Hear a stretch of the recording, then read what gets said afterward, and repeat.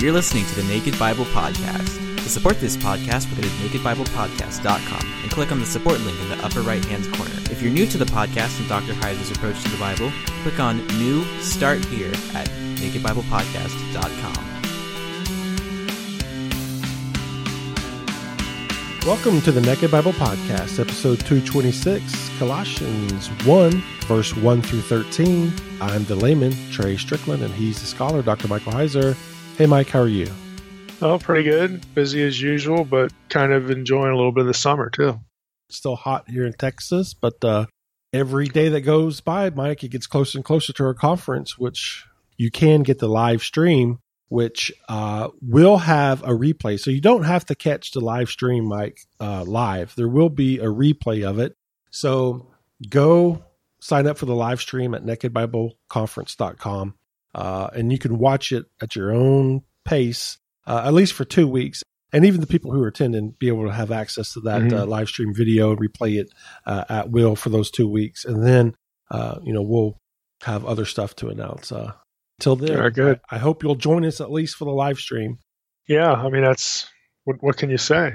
You know, if you want to see it in some sort of near space-time continuum, get the live stream. Especially since who knows about later? I mean, especially since the inaugural, you don't want to miss the first one. So we want everybody to partake in it and be there for it. So, but we thank everybody that's purchased a ticket and signed up for the live stream. We look forward to doing it, and I hope everything technically works out. So, right. Cross my fingers. I'm going to be a basket case that weekend, Mike. Running we around. might see Trey cry. I mean, that might be better than the live stream. Or we can put that on the live stream. I'm going to reserve that to after the conference when it's all over and said done. I'm going to go curl in a ball in a corner and just what does cry. Trey look like when he cries? Yes, exactly. All right. That's good. Well, Mike, that's must-see TV right there. Yeah, that's going to be a separate live stream. For that. All right, Mike. Well, this episode starts our new book study in Colossians.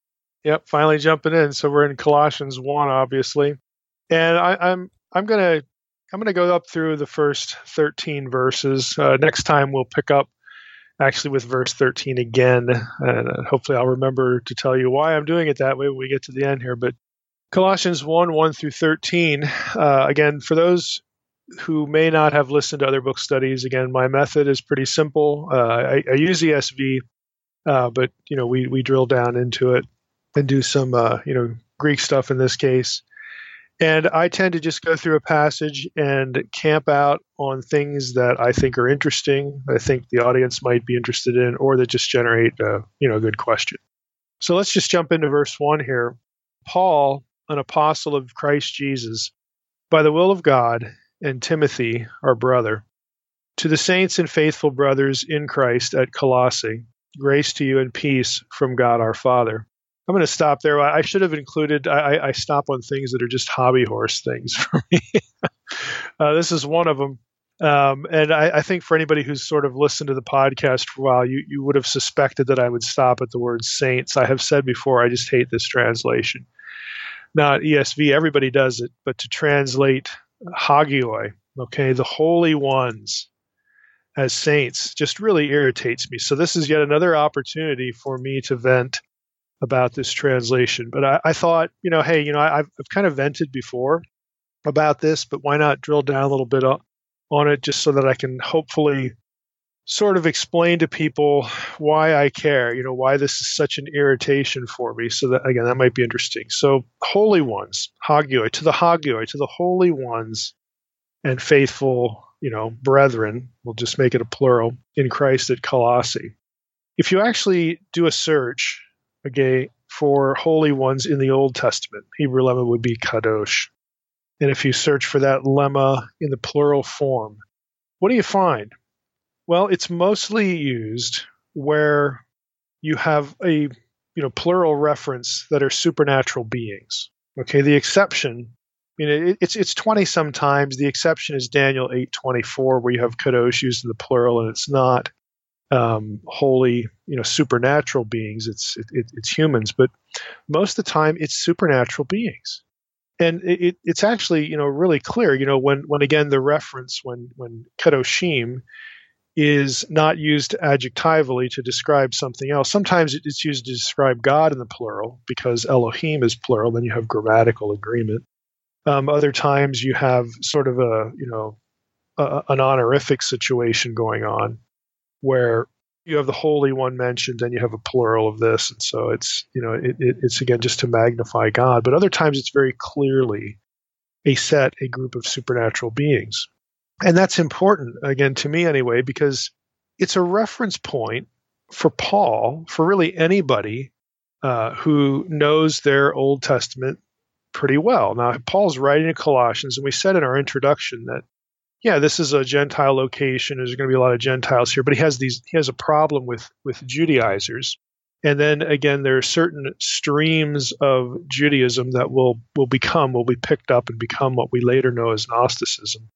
So there's this mystical Judaism thing, going on. There's a lot of Jewish context here, and this again, I think, for Paul, again, he's going to have this floating around his head, and he's going to have a lot of his readers, who again, whether they're converted Jews or maybe he's given them ammunition to confront Judaizers, or whether he's trying to reach the Judaizing element, that whatnot. There's a lot of Jewishness about this epistle.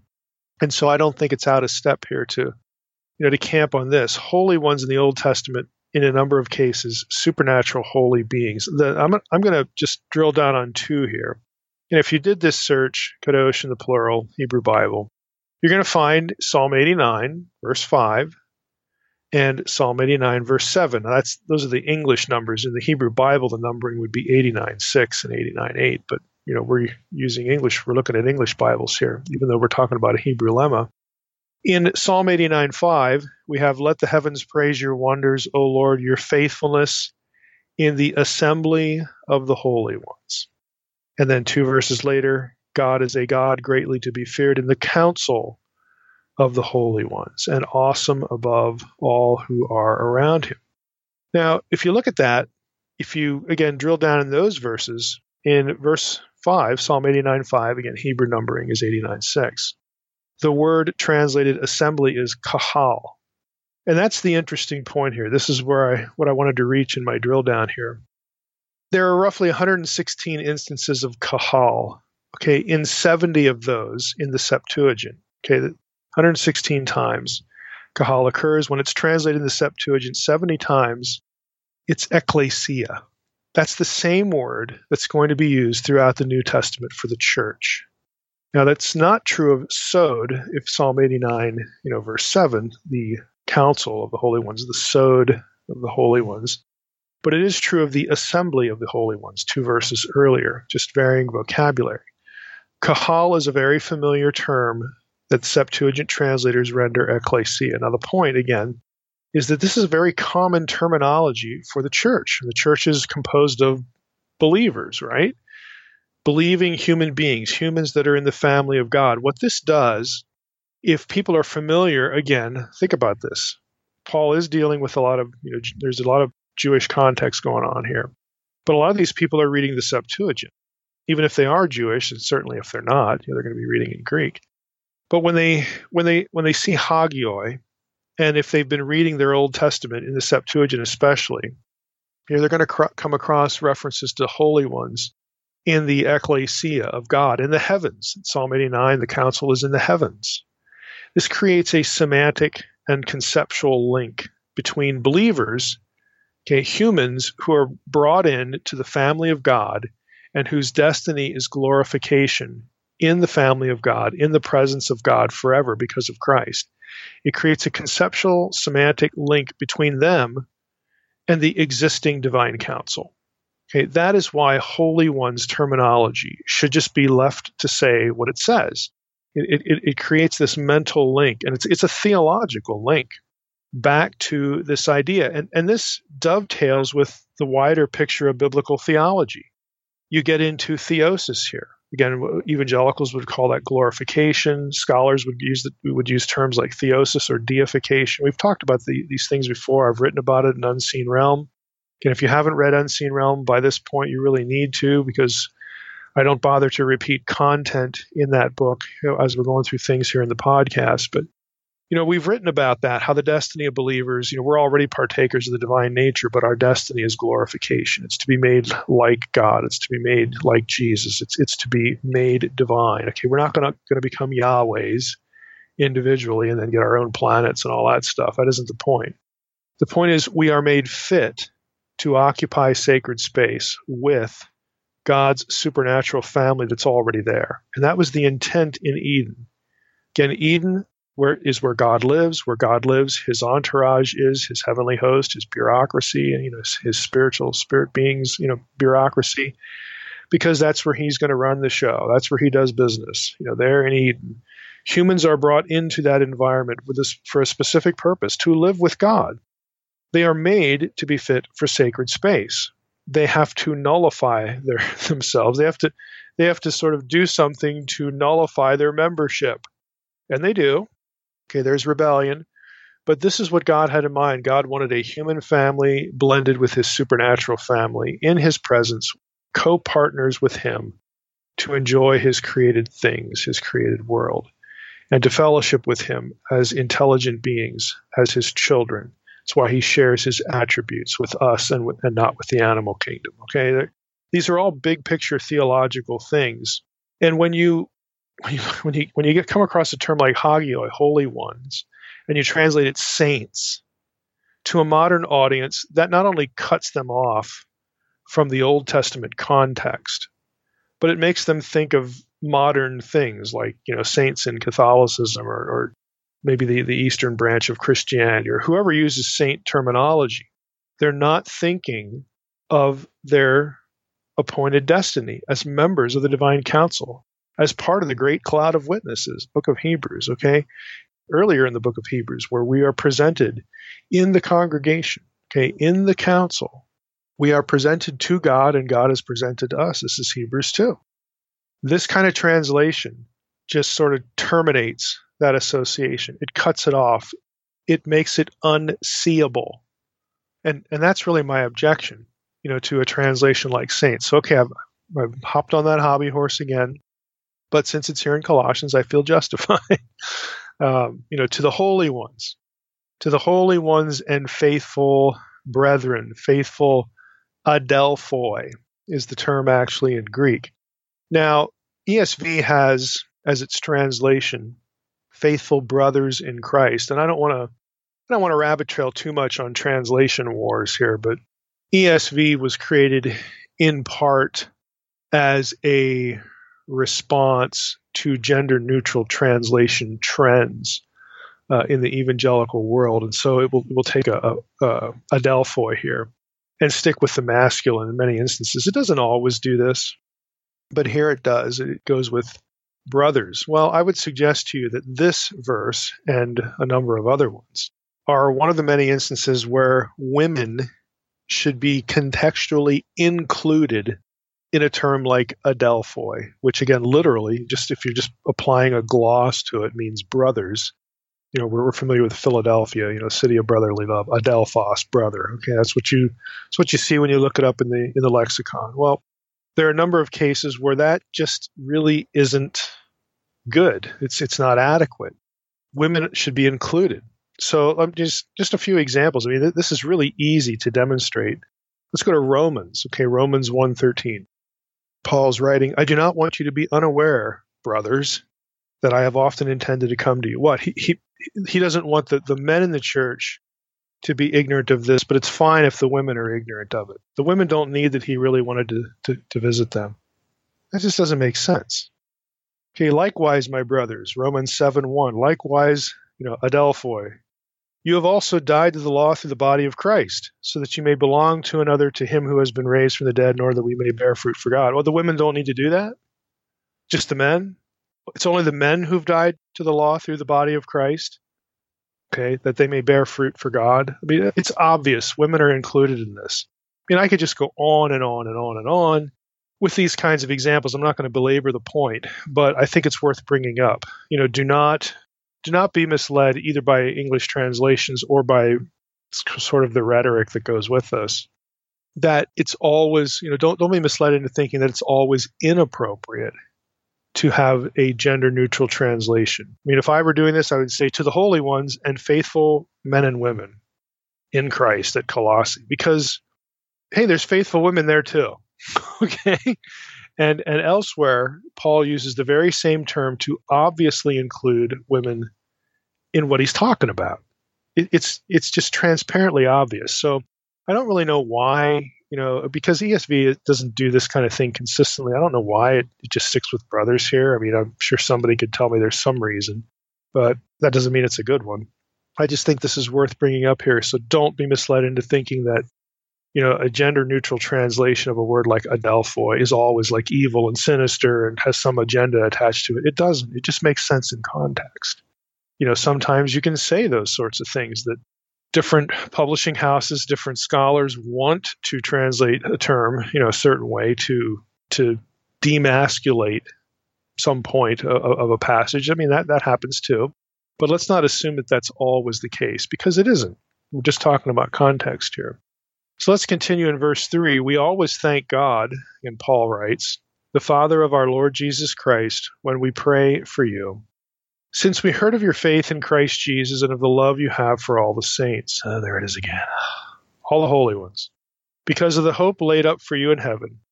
Of this you have heard before in the word of truth, the gospel, which has come to you, as indeed in the whole world it is bearing fruit and increasing, as it also does among you, since the day you heard it and understood the grace of God in truth, just as you learned it from Epaphras, our beloved fellow servant. He is a faithful minister of Christ on your behalf and has made known to us your love in the Spirit.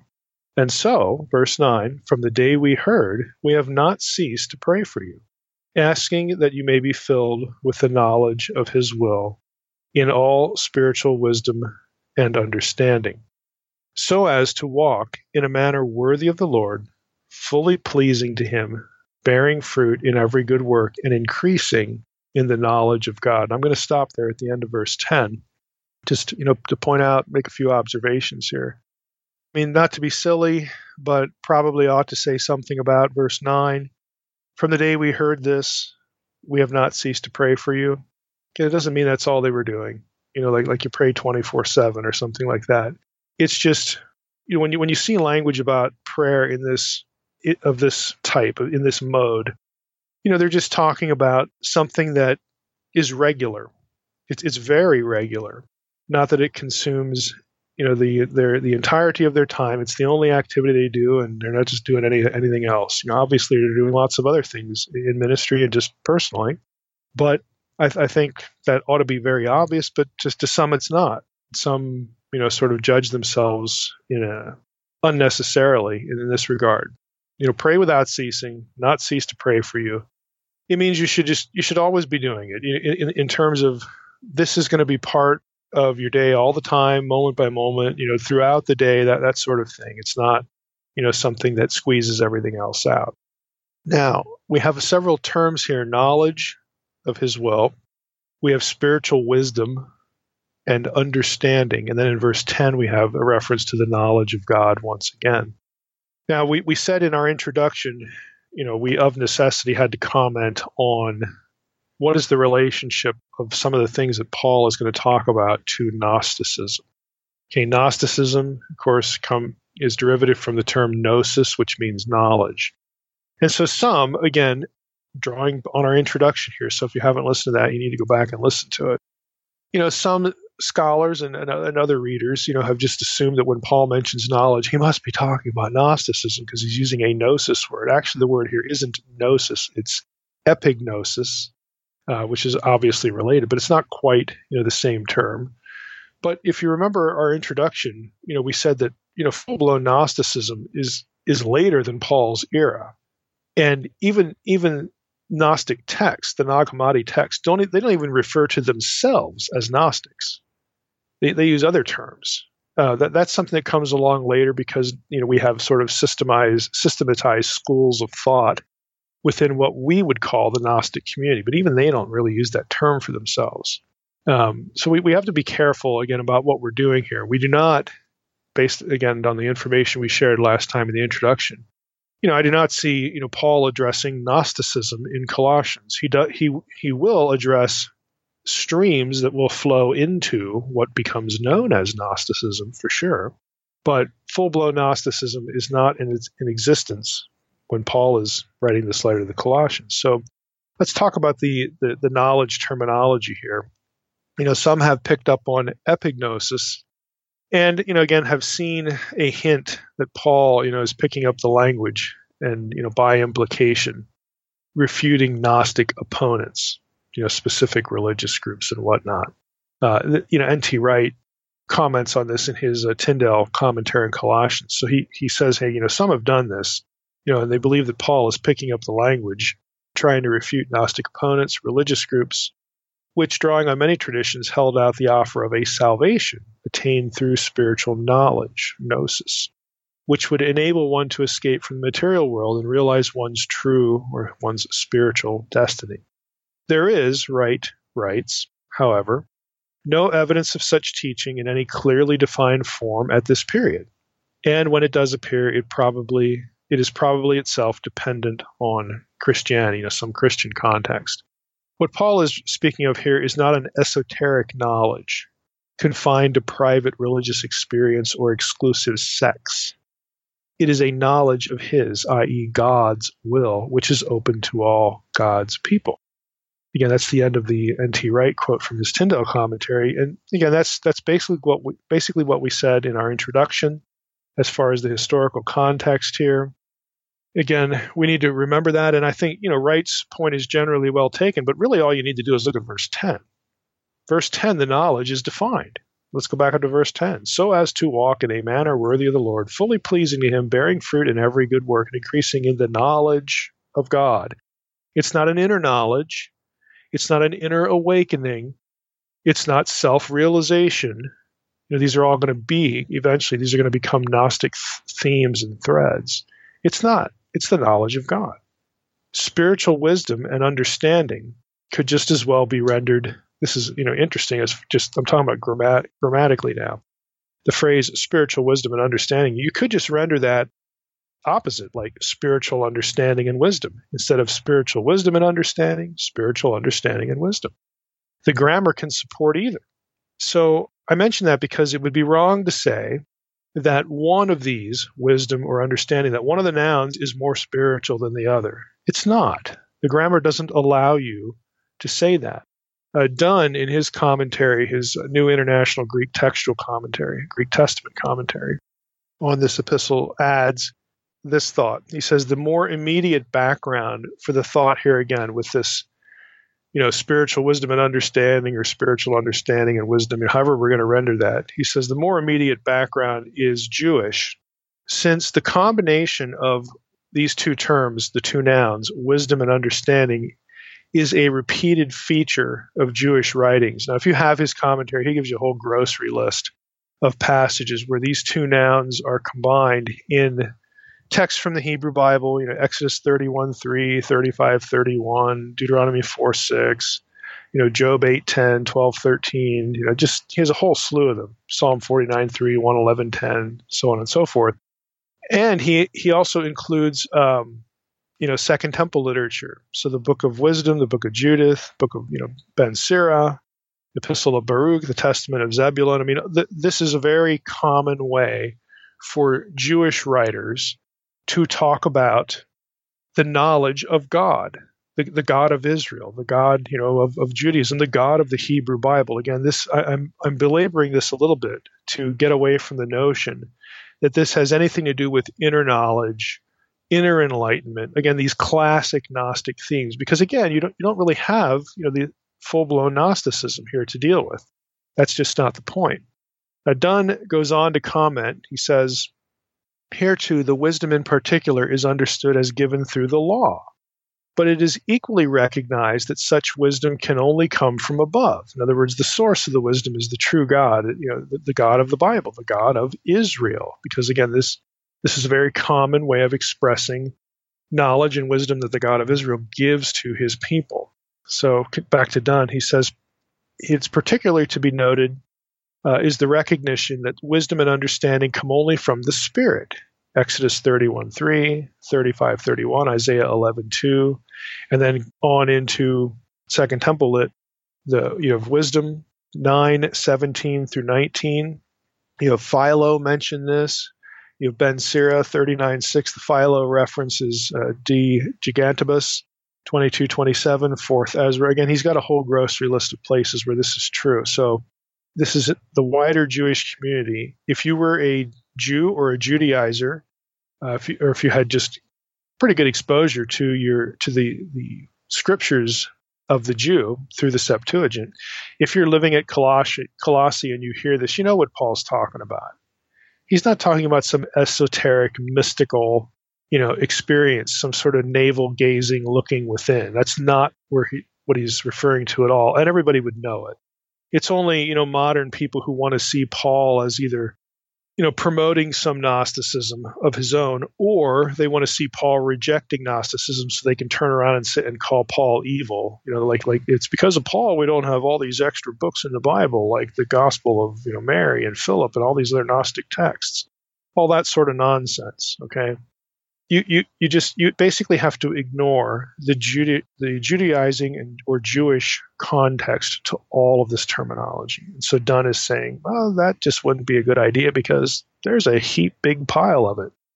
Back to Dunn, he says, whether there's an implied rebuke of an alternatively conceived or false wisdom is less clear, since in that case we might have expected more emphasis on the point, as Paul does in 1 Corinthians 1 and 2. But the allusion in Colossians 2:23 does indicate that a claim to wisdom was part of the teaching in Colossae that called forth the response of this letter.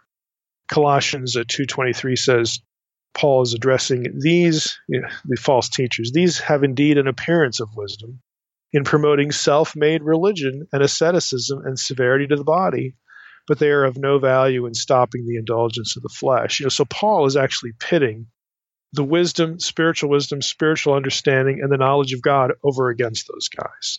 Paul is clearly drawing on the Old Testament as his context. That is his point of orientation for the knowledge of God, not whatever these other fellows are saying. So I think Dunn's commentary there is pretty helpful. Let's move to verse 11.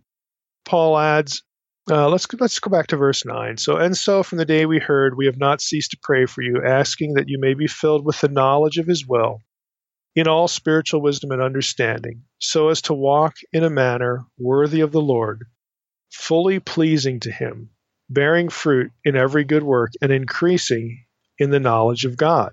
Continuing verse 11, being strengthened with all power according to his glorious might, for all endurance and patience with joy, giving thanks to the Father who has qualified you to share in the inheritance of the saints. There it is again.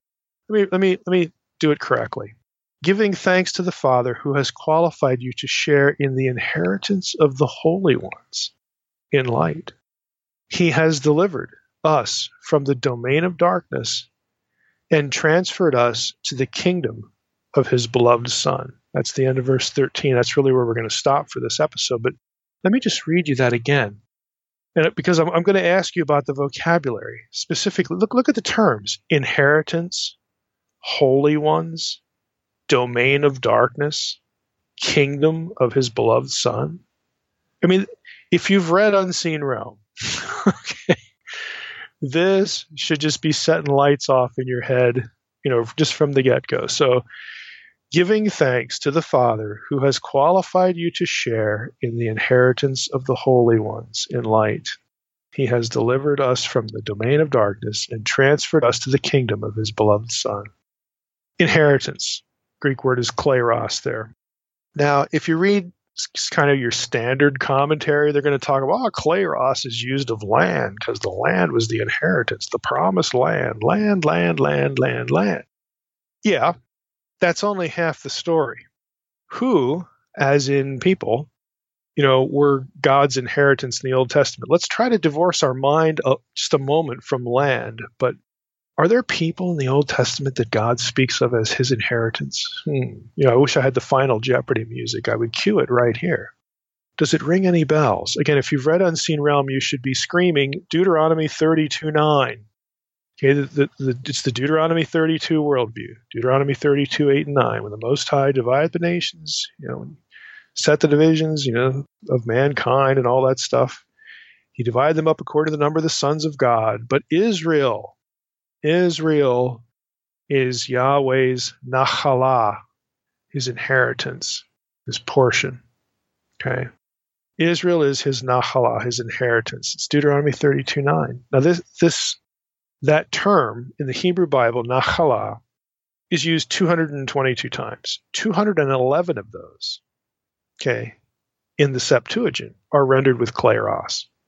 This is a very clear path, again, not just back to turf, to dirt.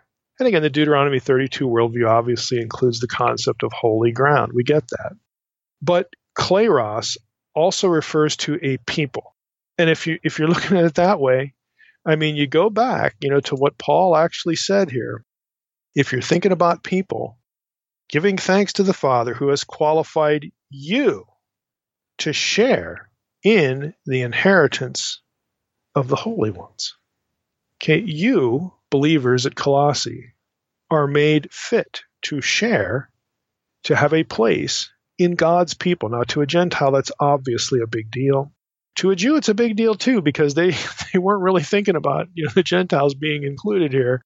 Again, that's Paul. Paul refers to the gospel as the mystery because of that reason, that the Gentiles be made full heirs, full children of Abraham, like he puts it in Galatians 3:26 through 29.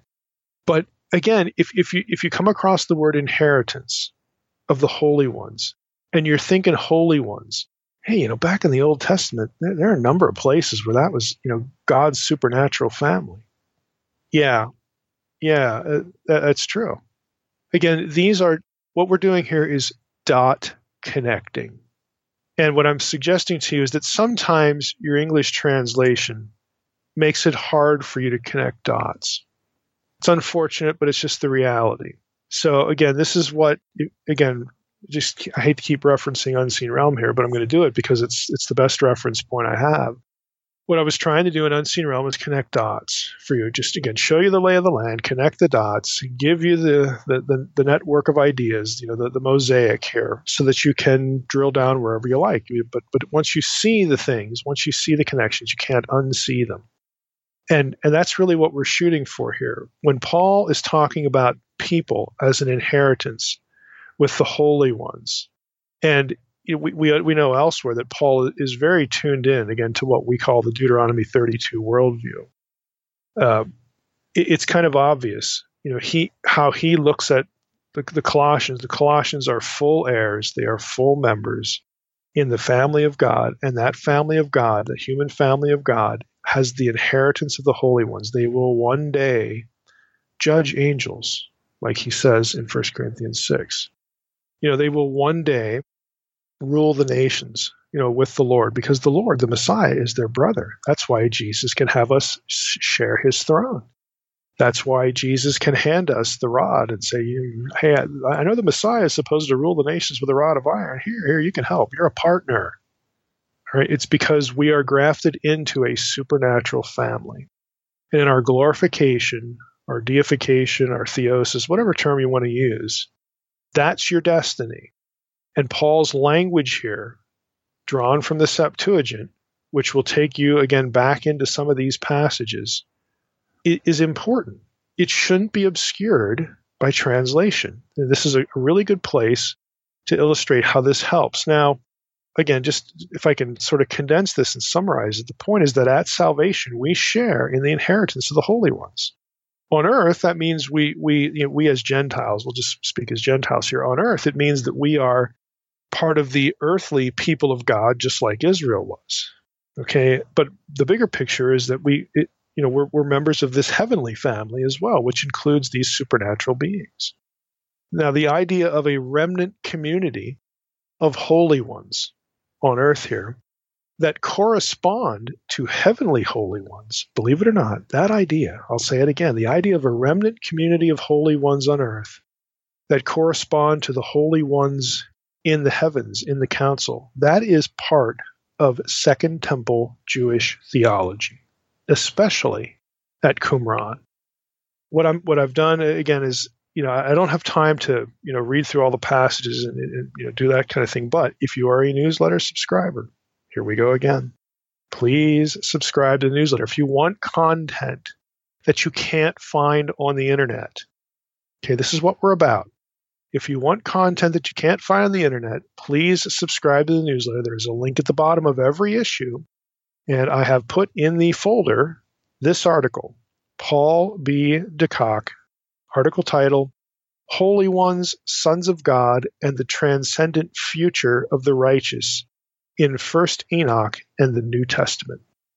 Now, if that doesn't make you salivate for content, I don't know what's going on. Holy Ones, Sons of God, and the Transcendent Future of the Righteous in 1st Enoch and the New Testament. It's from the peer-reviewed journal Neo Testamentica. It's a 1983 article. It's 12 pages. Again, it's going to be somewhat technical, but it's good stuff. I mean, there are a number of articles I could cite and put in there, but I thought this would be a good one, a good starter point to make the point that, again, the idea of a remnant community of believers, faithful brethren, which includes men and women, okay? The idea of a remnant community of holy ones on earth that correspond to heavenly holy ones is part of Second Temple Jewish theology. It just is. Again, especially at Qumran, this article is going to give you a focus on Enoch, but it's just good stuff. It just helps you, again, if you have this in your head and you're aware of this kind of conceptual connection. When you read what Paul's saying here in the first chapter of Colossians, it's like, oh, I know where he's going with this. But it's obscured by your lack of access to this kind of material, and it's obscured, in this case, unfortunately, by translation. Saints. Ugh. Okay, I'm going to try to move on now. back to verse 13. God has delivered us from the domain of darkness and transferred us to the kingdom of his beloved Son. Now, let's talk about some verbs here. Delivered. Hruamai. You could translate it rescued, which is kind of interesting. God has rescued us from the domain of darkness. I kind of like that. I kind of like the semantic, feel. I mean, delivered's really the same, but rescue, I think, kind of captures the picture a little bit more, that we were lost. Okay, we're lost. We were lost. We have to be rescued. It's not that, we're just in a pickle here, and boy, if we had enough time, we could get out of this. No, we have to be rescued. Okay, we're rescued. Exodus, uses this verb, ruhamai is the lemma, several times, again, to describe the deliverance of Israel from Egypt, again, which is ultimately a victory over the gods of Egypt. This night, I will judge the gods of Egypt. This night, I will have victory over the gods of Egypt. Tense-wise, this verb, for delivered, the rescued, he has rescued us and transferred us. Both of those verbs are going to be in the same tense in Greek. They're going to be both aorist. And I'll comment on that in I might as well jump into it now. Think about what Paul is saying here. He has delivered us from the domain of darkness and transferred us to the kingdom of his beloved Son. So the aorist is about, in terms of Greek grammar, aorist conveys the notion of a snapshot of action. In other words, it views an action as a completed event. Okay, it's not an action in process. It's an action that is a completed fact. It's a completed event, not in process, but already completed. It's whole. All right, action as a whole, not in process, or we're in the process of becoming something different. It is what it is, and it's complete. Now, if you're looking at that, this is a classic already but not yet kind of thing.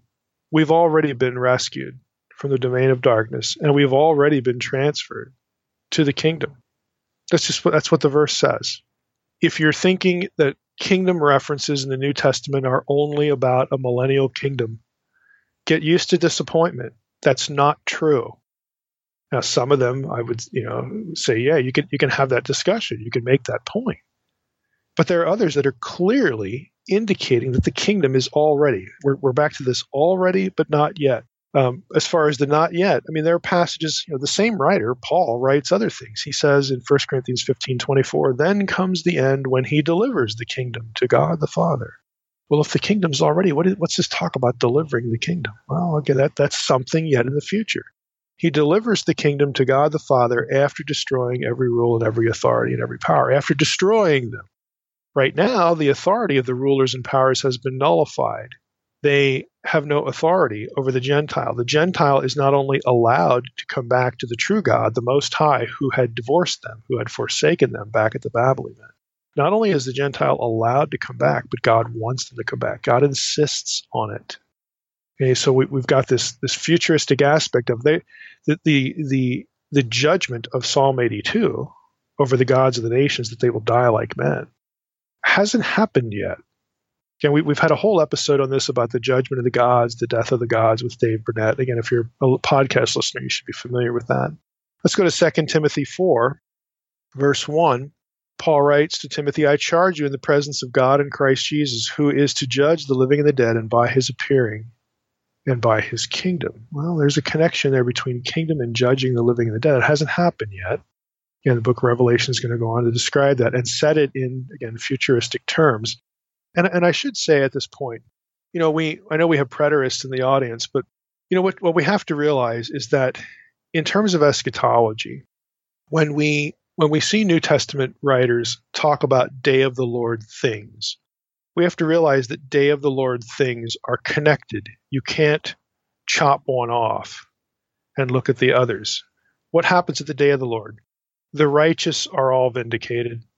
The wicked are all judged. You have a general resurrection. You have a remaking of heaven and earth. As we talked about a few weeks ago, you have at the return of Jesus, the Antichrist is killed off. Okay, I mean, you have things like this that are associated with it's the one term you could put on it is finality. Okay, evil is finally dealt with. The resurrection, the full resurrection, becoming as the stars, Daniel's talk of the day of the Lord. That happens in its fullness. The righteous are vindicated fully. Okay, none of these things are in process anymore when the day of the Lord comes. And that, again, in my judgment, is the real weakness of preterism. I think other systems have weaknesses that we've talked about here on the podcast as well. That's why I don't buy into systems. They're all beautiful, except where they're not. Okay? This is one of the great weaknesses. When the day of the Lord happens, these things are no longer in process. They're done. And we live in a world today that I think it's a fairly easy assessment to make, to say that, this stuff isn't done yet. Again, that seems obvious to me. And I think it would be obvious to, any of the New Testament writers. But I mean, I figured that was worth a bit of a rabbit trail. This is day of the Lord language. We have already but not yet. Here in Colossians 1, it's the already. In some of these other verses, it's the not yet. It's the thing that's going to come to produce this sort of, finality, where things are no longer in process. And what's really interesting is the language here, the verbs. Paul looks at the present state of things, the already, since he does use the aorist, okay, that and the aorist again is this snapshot action. But then we have these other statements about, the kingdom with the day of the Lord stuff, that the New Testament writers are using Old Testament language and quoting Old Testament passages that haven't happened yet. And if we went through the New Testament, some of them are going to be aorist too, and other tenses, like perfects. Why is it both? Why is it both? Okay, how can you have snapshot action of both the already and the not yet? How can you do that? Because in the mind of the writer and in the mind of God, because let's not leave the Holy Spirit out of producing the text here, both of those things each of those things is just as real as the other. Okay, even though from our perspective, we're embodied beings, we're going through the course of time, we're living life, we're waiting, we're hoping, okay, all this kind of talk in the New Testament. These things are going to be accomplished. Okay, there's a finality for them already in the mind of God. They are destined events because of the work of Christ. Okay, if you didn't have that, then you might get some other ways of describing them.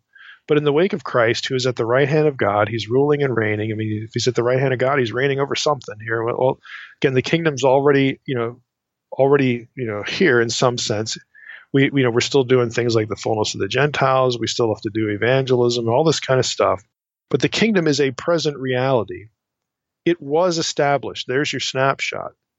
Okay? It's a beachhead. To use a World War II analogy, Normandy happened. Okay? There it is.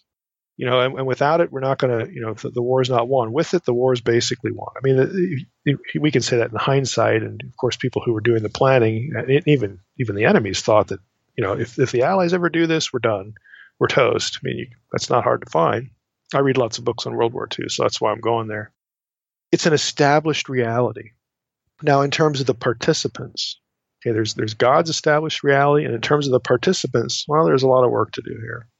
But the way the planner, again, the chief architect here, the God, who came up with this plan about, with Jesus, to not only, undo the effects of the fall, sends the Spirit to, inhibit depravity and deal with depravity, and then he, allows the nations or solicits the nations, legitimizes the nations to come back into the fold. Okay, the God who's thinking about all those things, they're all centered on Jesus, the event of the cross, the resurrection, and the ascension. Those things have happened now. So they are, in fact, here and in place.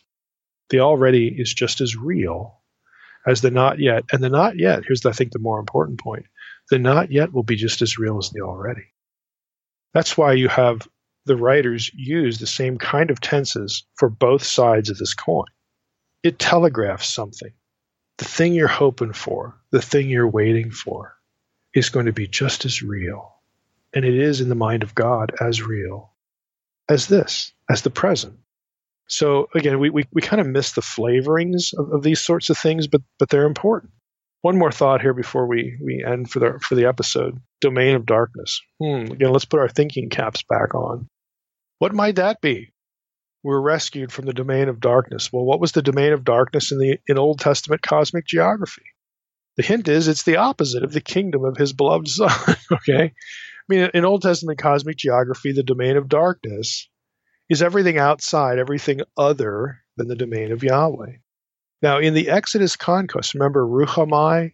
I said the Exodus uses this a few times for what happened, delivering Israel out of Egypt.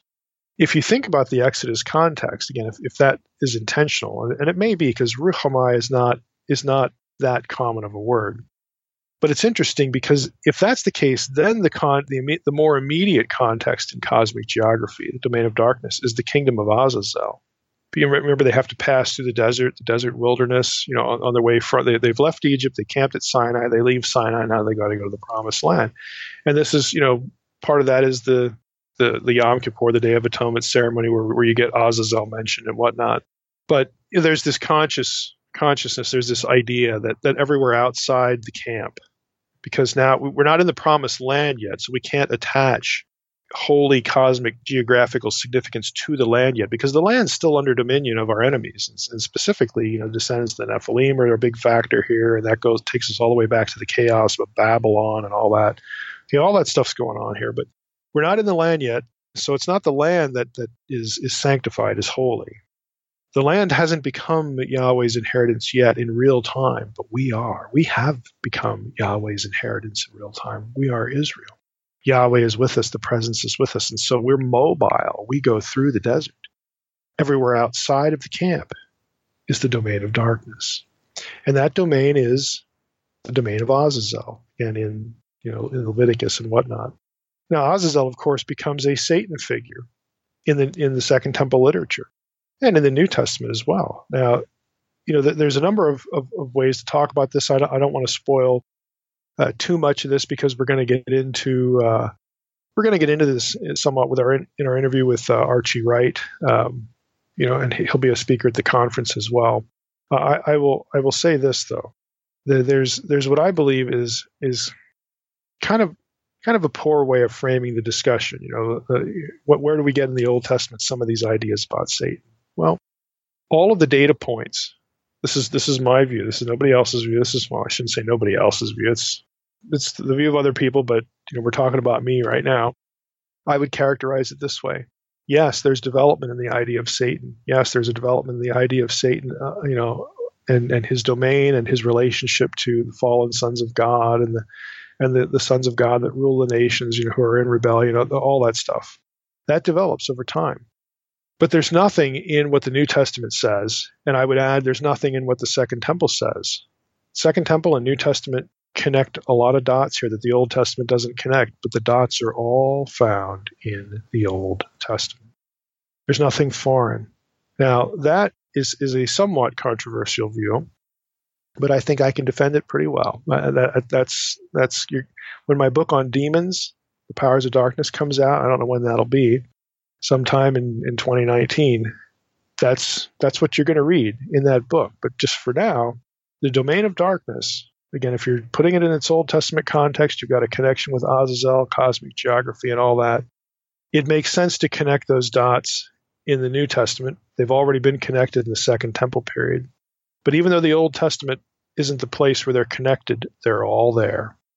That's another way of saying Second Temple Jewish demonology and Second Temple Jewish Satanology are consistent with Old Testament demonology and Old Testament Satanology. Instead of demonology, I should probably say Old Testament theology of the powers of darkness or evil spirits.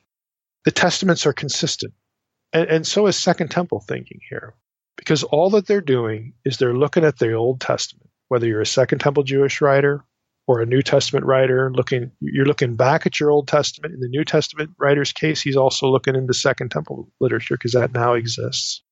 But they're looking back on the Hebrew Bible because that's their point of orientation for sacred scripture.